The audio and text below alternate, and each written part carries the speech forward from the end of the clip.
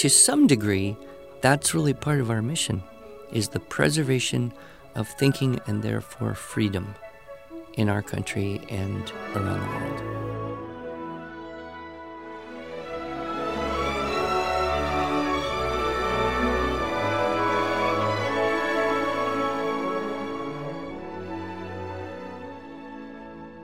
Hello, and welcome to the Arts of Language podcast with Andrew Pudewa, founder of the Institute for Excellence in Writing, or as many like to say, IEW.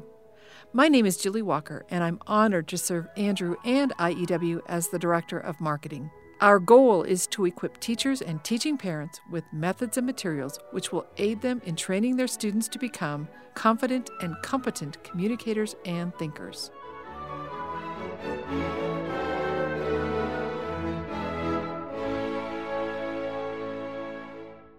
So a question our customer service agents frequently get is, are you having any sales coming up? And of course, you know what we say. No. Well, we say we don't have sales because we don't discount our products. Nor do any of our resellers. And that's just a decision that I made at the very beginning, which is, I think, helpful because then everybody knows, okay, I can buy it whenever I need it. There's no rush. I don't have to buy something I don't need. And I don't have to wait. If I need it now, I can buy it now. I'll always get the best deal. And I watched at a conference one time 2 vendors who were selling the same thing. Mm. And on the first day, one of them put up, 10% discount on this line of products. And then later that day, the other one had put up the sign, 15% discount on these products. Mm. And then the next morning, the other one had put up the sign, 20% discount on this particular line of products. And I just thought, they're killing themselves. And the customers who bought it at 10% now wonder, well, if I would have waited, can I return this now and get the 20% discount? Yeah, exactly. So I just thought, we're not going to do that. Mm-hmm. So when we sign an agreement with a reseller, that's one of the policies. But we obviously love to help our customers. We do. And so when we get that question, we do let them know that that's our policy, but we also let them know that there are 2 times during the year that we have free shipping. One of them is during our 12 Days of Christmas, mm-hmm. which is December 26th through January 6th, which is the day after Christmas. And people love that. Yeah, we have so much fun doing our 12 Days of Christmas. It's more than just free shipping. There's a free gift every day, and more about that when we're talking about this in December.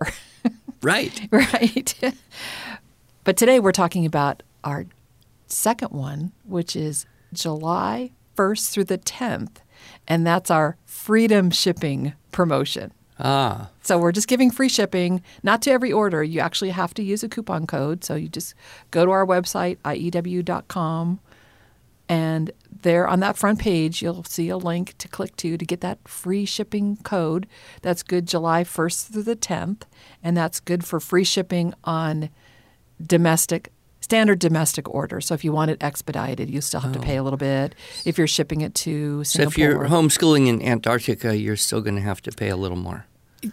You are going to have to pay a little more. I don't think we've ever actually shipped anything to Antarctica, but we have shipped to we've shipped to every other continent in the world other than Antarctica. We'll have to check our records there. I don't think we have. Is there actually people homeschooling or teaching I don't know. schools There's in people Antarctica? there year-round, but Yes. whether they have kids and are homeschooling or not. Right, but we call this promotion Freedom Shipping. Why not just free ship? Well, because someone came up with this term, Freedom Ship, that we wanted to kind of play off of. So it's like a equivocal meaning, although maybe it's more analogous. Well, it came from, of course, originally the idea of leadership, mm-hmm. leadership education. That's a real word, right? Leadership. Everybody knows that one. Leadership. What's the ship part, right? I'm sure it's Latin for something. Go, Andrew. I'm not sure. I'd have to go research that. But it's interesting to think about that because we talk about leadership education, leadership training, leadership development. Ship has the idea of transportation, of moving moving in the direction of being a leader. I don't think anyone would ever say, I have arrived, I am now I am now the perfect leader. Right. If they ever said that, then they wouldn't be. So Right. it always makes me feel, part of the problem is, particularly if you look at big political leaders and you say, well, someone who wants to be president is probably not the best person to do the job. And the best person to do the job probably doesn't want the job. Right. Yeah. So there's always kind of a dichotomy. But I started, as you know, long ago, reading a book by Oliver DeMille called A. Thomas Jefferson Education. It's not about Thomas Jefferson per se, but it's about the type of education that Thomas Jefferson and other great leaders in history have had. So DeMille, in that book, kind of researched and presented various commonalities in what he called a leadership education. We could get into that in a little more detail, but it was very formative for me because he talked about the 3 tracks of education, the conveyor belt, what he calls the Soviet conveyor belt method, where everyone does the same thing in the same way according to the same schedule so that you get the same predictable result. And that is predictable, controllable, obedient factory workers and voters and consumers who just do and buy and vote exactly the way they're told. And then you give them a couple false choices, Pepsi or Coke, and they think they have freedom. Then there's professional education he talks about in terms of this is different. The curriculum is different. The method is different. The curriculum of the conveyor belt is kind of the textbook, and the methodologies everyone do the same thing in the same way. Whereas in professional education, the curriculum is case study. So if you look at people who get very good at something, whether it's medicine or horseshoeing or blacksmithing or law or anything in between, they get good by studying case and another case and another case and another case, and they keep studying. And in a way, competition is what drives it. So you look at some of the top schools or programs, even in the military, you've got your elite groups, and you have to work very hard to be at the top of the class, to be at the best in your profession, to rise up in rank, etc. And so that professional education is different, and that's something a lot of people have experience with. What few of us have experience with is what he calls the leadership education, where the curriculum is the great books and the methodology is mentorship. And so he talks about the great books, the classics, being great books because they get you in direct contact with a great mind, as opposed to, say, a textbook, which gets you usually in contact with a committee. Right. But a great mind producing a great book, and so that has a transformative effect. The problem is not all great books are good. Some great books are mostly good, but not entirely, and some books are distinctly not good. But they're great books because they were produced by a not good, great mind. So that's where mentors come in, and mentors are those people who help us learn how to think. And he talks a bit about how George Wythe, or Wythe, I've heard it pronounced both ways, as Thomas Jefferson's mentor, helped him learn how to think better about all of these things he was studying. So DeMille's model, I think, is very appealing because most of us want for our children something other than the mediocre. We also kind of all instinctively know that we have, I think, kind of a dearth of leadership yes. today in our communities, in our country, at a local, state, national level. Occasionally we see a great leader and we say, wow, we need more people like that. I was in Cincinnati earlier this year, and one thing comes to mind because Cincinnati, of course, is named after the great Roman consul Cincinnatus, who had retired from politics and gone back to farm, basically, And then Rome had a great crisis during the Punic Wars, and they said, "Oh, Cincinnatus, would you come and lead our armies and lead our state and save us? And we'll give you dictatorial control.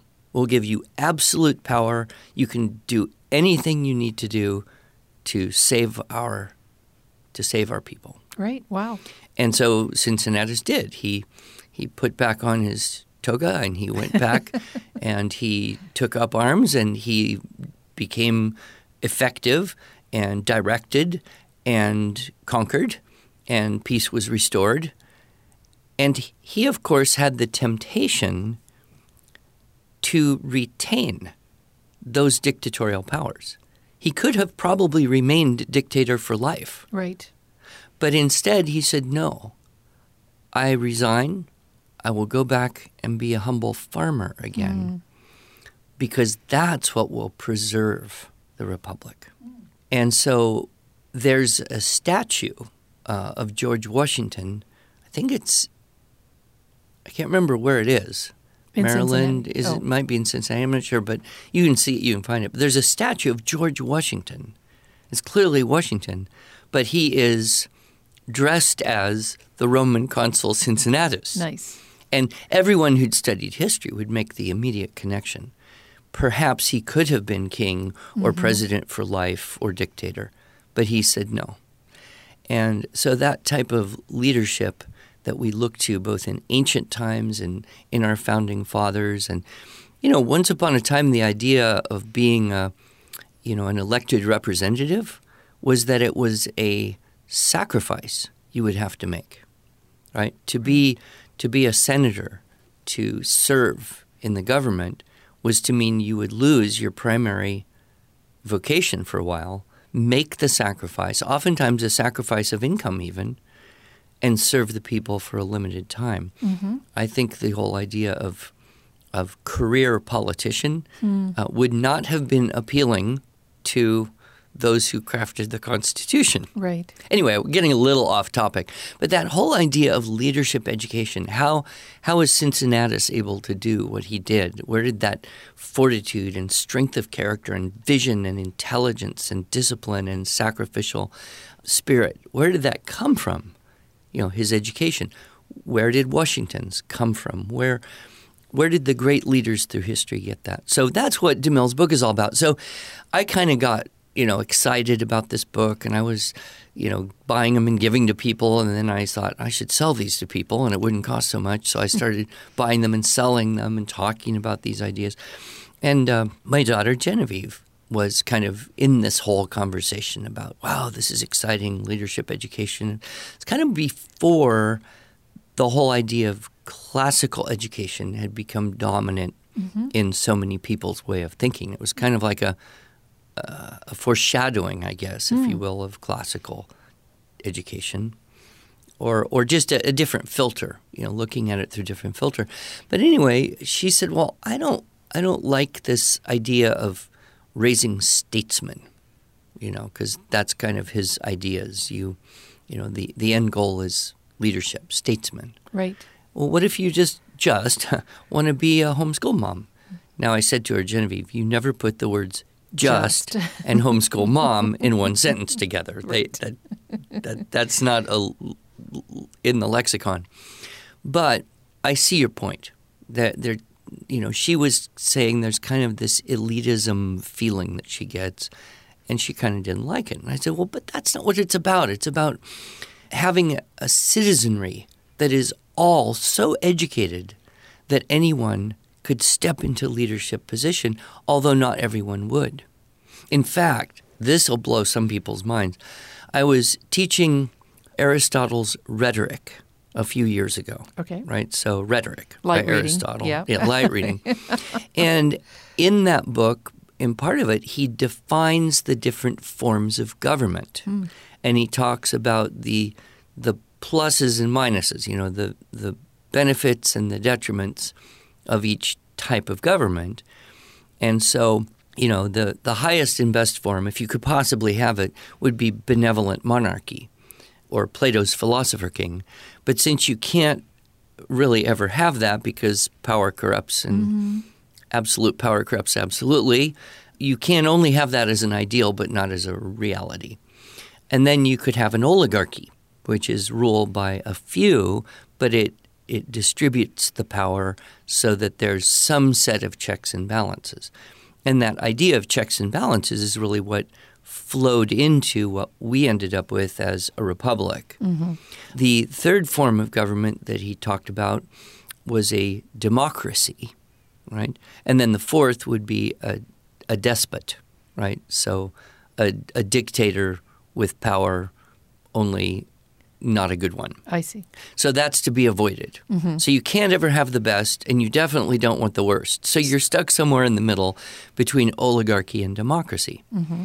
But here's the funny thing, the way he defined democracy. It wasn't we all vote and a majority rules. Right. That was not democracy in Aristotle's definition, whereas that is what a lot of people today think. And, of course, our founding fathers were a little cautious about that whole idea of democracy because what you then can have is the tyranny of the majority. Franklin, I believe, was the one who pointed out pure democracy is when two wolves and a sheep vote on what to have for lunch. Right. You know. So here's the fascinating idea. In Aristotle's idea, the city-state, in a democratic city-state, the leaders would be chosen by lot. Oh, interesting. They would be chosen at random because all citizens would be educated sufficiently to the task of being a leader for a limited period of time in the city-state. So democracy wasn't voting. A democracy was a lottery. It was rule by the people, but representative rule by the people, and with limiting the power because it would be a kind of continuously changing thing. Right. Interesting. So what would happen if all citizens were educated well enough to take up positions of leadership? Right.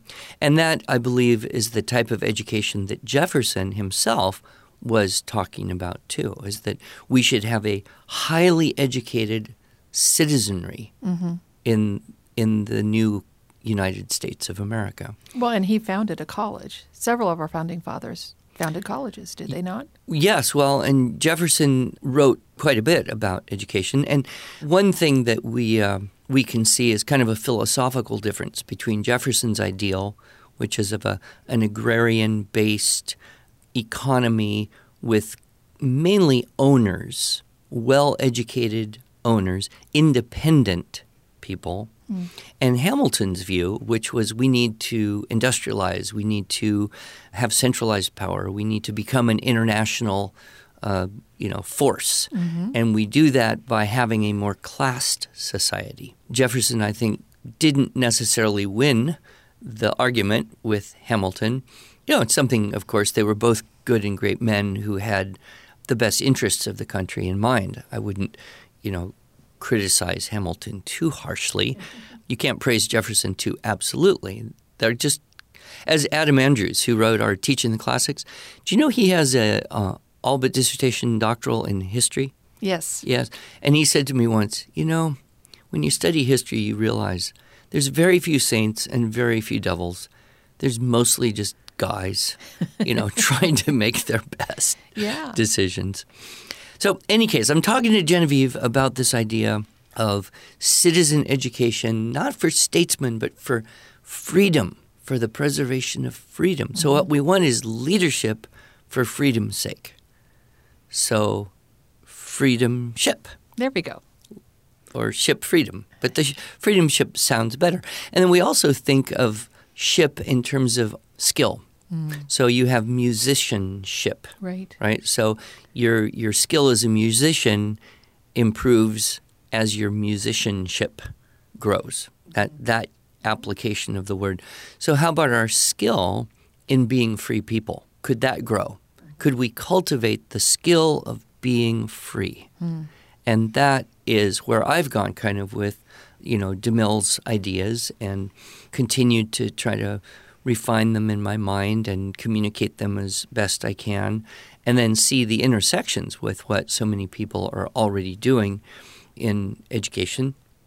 We see particularly an emphasis on classics and Socratic approach and mentoring and liberal arts in the whole classical education movement, both in the homeschool and in the private schools, and even in the public schools now. There's a very large organization, Great Heart Academies, that has, I don't know, many dozens, maybe over 100 now, of charter schools following a classical curriculum that really is designed with the same end in mind, the education of a free people. That's how I changed the word. I didn't really. Genevieve came up with it because, she's smarter than me. But we wanted a word that would maybe someday get into the dictionary. It's not there yet. And, where do we fit in? How does IEW fit into this? Why is this something that we have as part of our conversation? Aren't we just about primary reading, writing, English composition? But what's our tagline? Listen, speak, read, write, think. So what has been a great joy over the last couple decades is to see how the things that we teach do teach technical skills, specific technical skills, but those technical skills then build a foundation upon which better thinking is possible. And we've heard so many kids and adults and people say, wow, it was great to learn how to do topic clincher paragraphs and essay models and sentence openers. But the real difference is, wow, these kids can think better. I can think better. And so that's where we are. We try to mentor the mentors, help them ask the right questions so they can ask the questions to teach their children, their students, to ask the questions. Yep. I came across a quote by Orwell. George Orwell wrote Animal Farm, 1984. Obviously had strong opinions. But he said an interesting thing. He said, if you can't write, you can't think. And if you can't think, others will do your thinking for you. Right. And so, to some degree, that's really part of our mission, is the preservation of thinking and therefore freedom in our country and around the world. So during this time of year, July in particular, acknowledging our country's freedom. July 4th. Yes. We honor these ideas of freedomship by offering freedom shipping so that our families, our teachers, can enjoy using our materials that we hope will ultimately produce leaders and freedom ship thinkers. Yes. And if I could make one more suggestion. Absolutely. As you know, I am somewhat amazed by Frederick Douglass. Yes. Right? He wrote his autobiography, which is clearly a book that every American should read. No doubt about it. But he also wrote and delivered a speech. I believe it is called "What to the Slave is the 4th of July." And it was a speech that caused me, when I read it, to realize the profound power of this man's rhetoric in the best sense. So often you get the word rhetoric, and it has a negative connotation. It'll be like, well, the president's rhetoric, the rhetoric it's just someone trying to convince me of something. Not true. But in the classical sense, in the great sense, rhetoric is the art of persuasion, and the greatest rhetoric would be that communicates the truth winsomely, persuasively, that moves people from dark to light, from error to truth and goodness. So I had a personal experience reading that speech that caused me just to be in awe of this great speaker, Frederick Douglass. And I would encourage everyone to maybe commemorate the 4th of July by reading his speech and learn more about his life, too, because to me it's just fascinating. He was a completely illiterate slave till he was 12. It was illegal to teach slaves in that part of the country to read. He lived in this harsh and brutal circumstance, separated from parents, worked all his waking hours, basically. You would probably agree that he grew up in the worst possible educational or language development environment you could contrive, next to being locked in a closet, right? Right. And yet he became one of, if not the greatest speaker, orator, that these United States have ever produced. And when you read the speech, you'll see what I mean. And how did that happen? That is what is so amazing to me. Mm-hmm. In a different biography of him, someone said, "How is it, Mr. Douglas, you became such a powerful speaker?" And he said, "Well, as a free man, one of the first books I owned was The Columbian Orator. This was a book of famous speeches published in 1794 or something, I believe. And it was the famous speeches of all time, from Cicero to Augustine to Patrick Henry, including some literary selections, Shakespeare and whatnot." And he said, I memorized these speeches. Mm-hmm. And that, of course, furnished his mind with not just the words, not just the turn of phrase, not just the complexity of the grammar and the syntax, not just the beautiful rhetorical devices that were contained in these great speeches, but some of the seminal ideas of truth and freedom and goodness and right. And so I think he's an inspiration to all of us to furnish our minds and go out and memorize the good, true, beautiful poetry, speeches, scripture, whatever you're inclined for, and to especially help our young people do that. Right. And because you mentioned this and because we're giving away free shipping, I think what I'd like to do is include a link, not just to the speech, but also your recording of that speech that you included in our linguistic development through poetry. Yeah, but not the whole speech. I just did a small chunk of it. An excerpt of that speech. Yes. Great, yes. So those ideas of Frederick Douglass is one of the reasons we added that fifth level of our poetry memorization program to include speeches. Yes. I'm very happy we did that. Yeah. Well, this has been a great conversation, and I hope our listeners will enjoy both the Freedomship promotion, enjoy the free little giveaway that we'll have on our podcast link, but most importantly, enjoy the Freedomship ideas that you bring to and the celebration of our independence Absolutely. As a nation.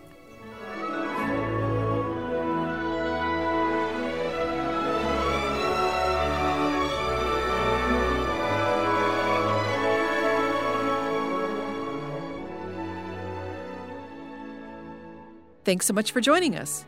If you enjoyed this episode and want to hear more, you can subscribe to this podcast in iTunes, Google Play, or Stitcher, or just visit us each week at iew.com/podcasts. Until then, on behalf of Andrew Pudewa and the team at IEW, I thank you for the privilege of allowing us to partner with you on your journey toward better listening, speaking, reading, writing, and thinking.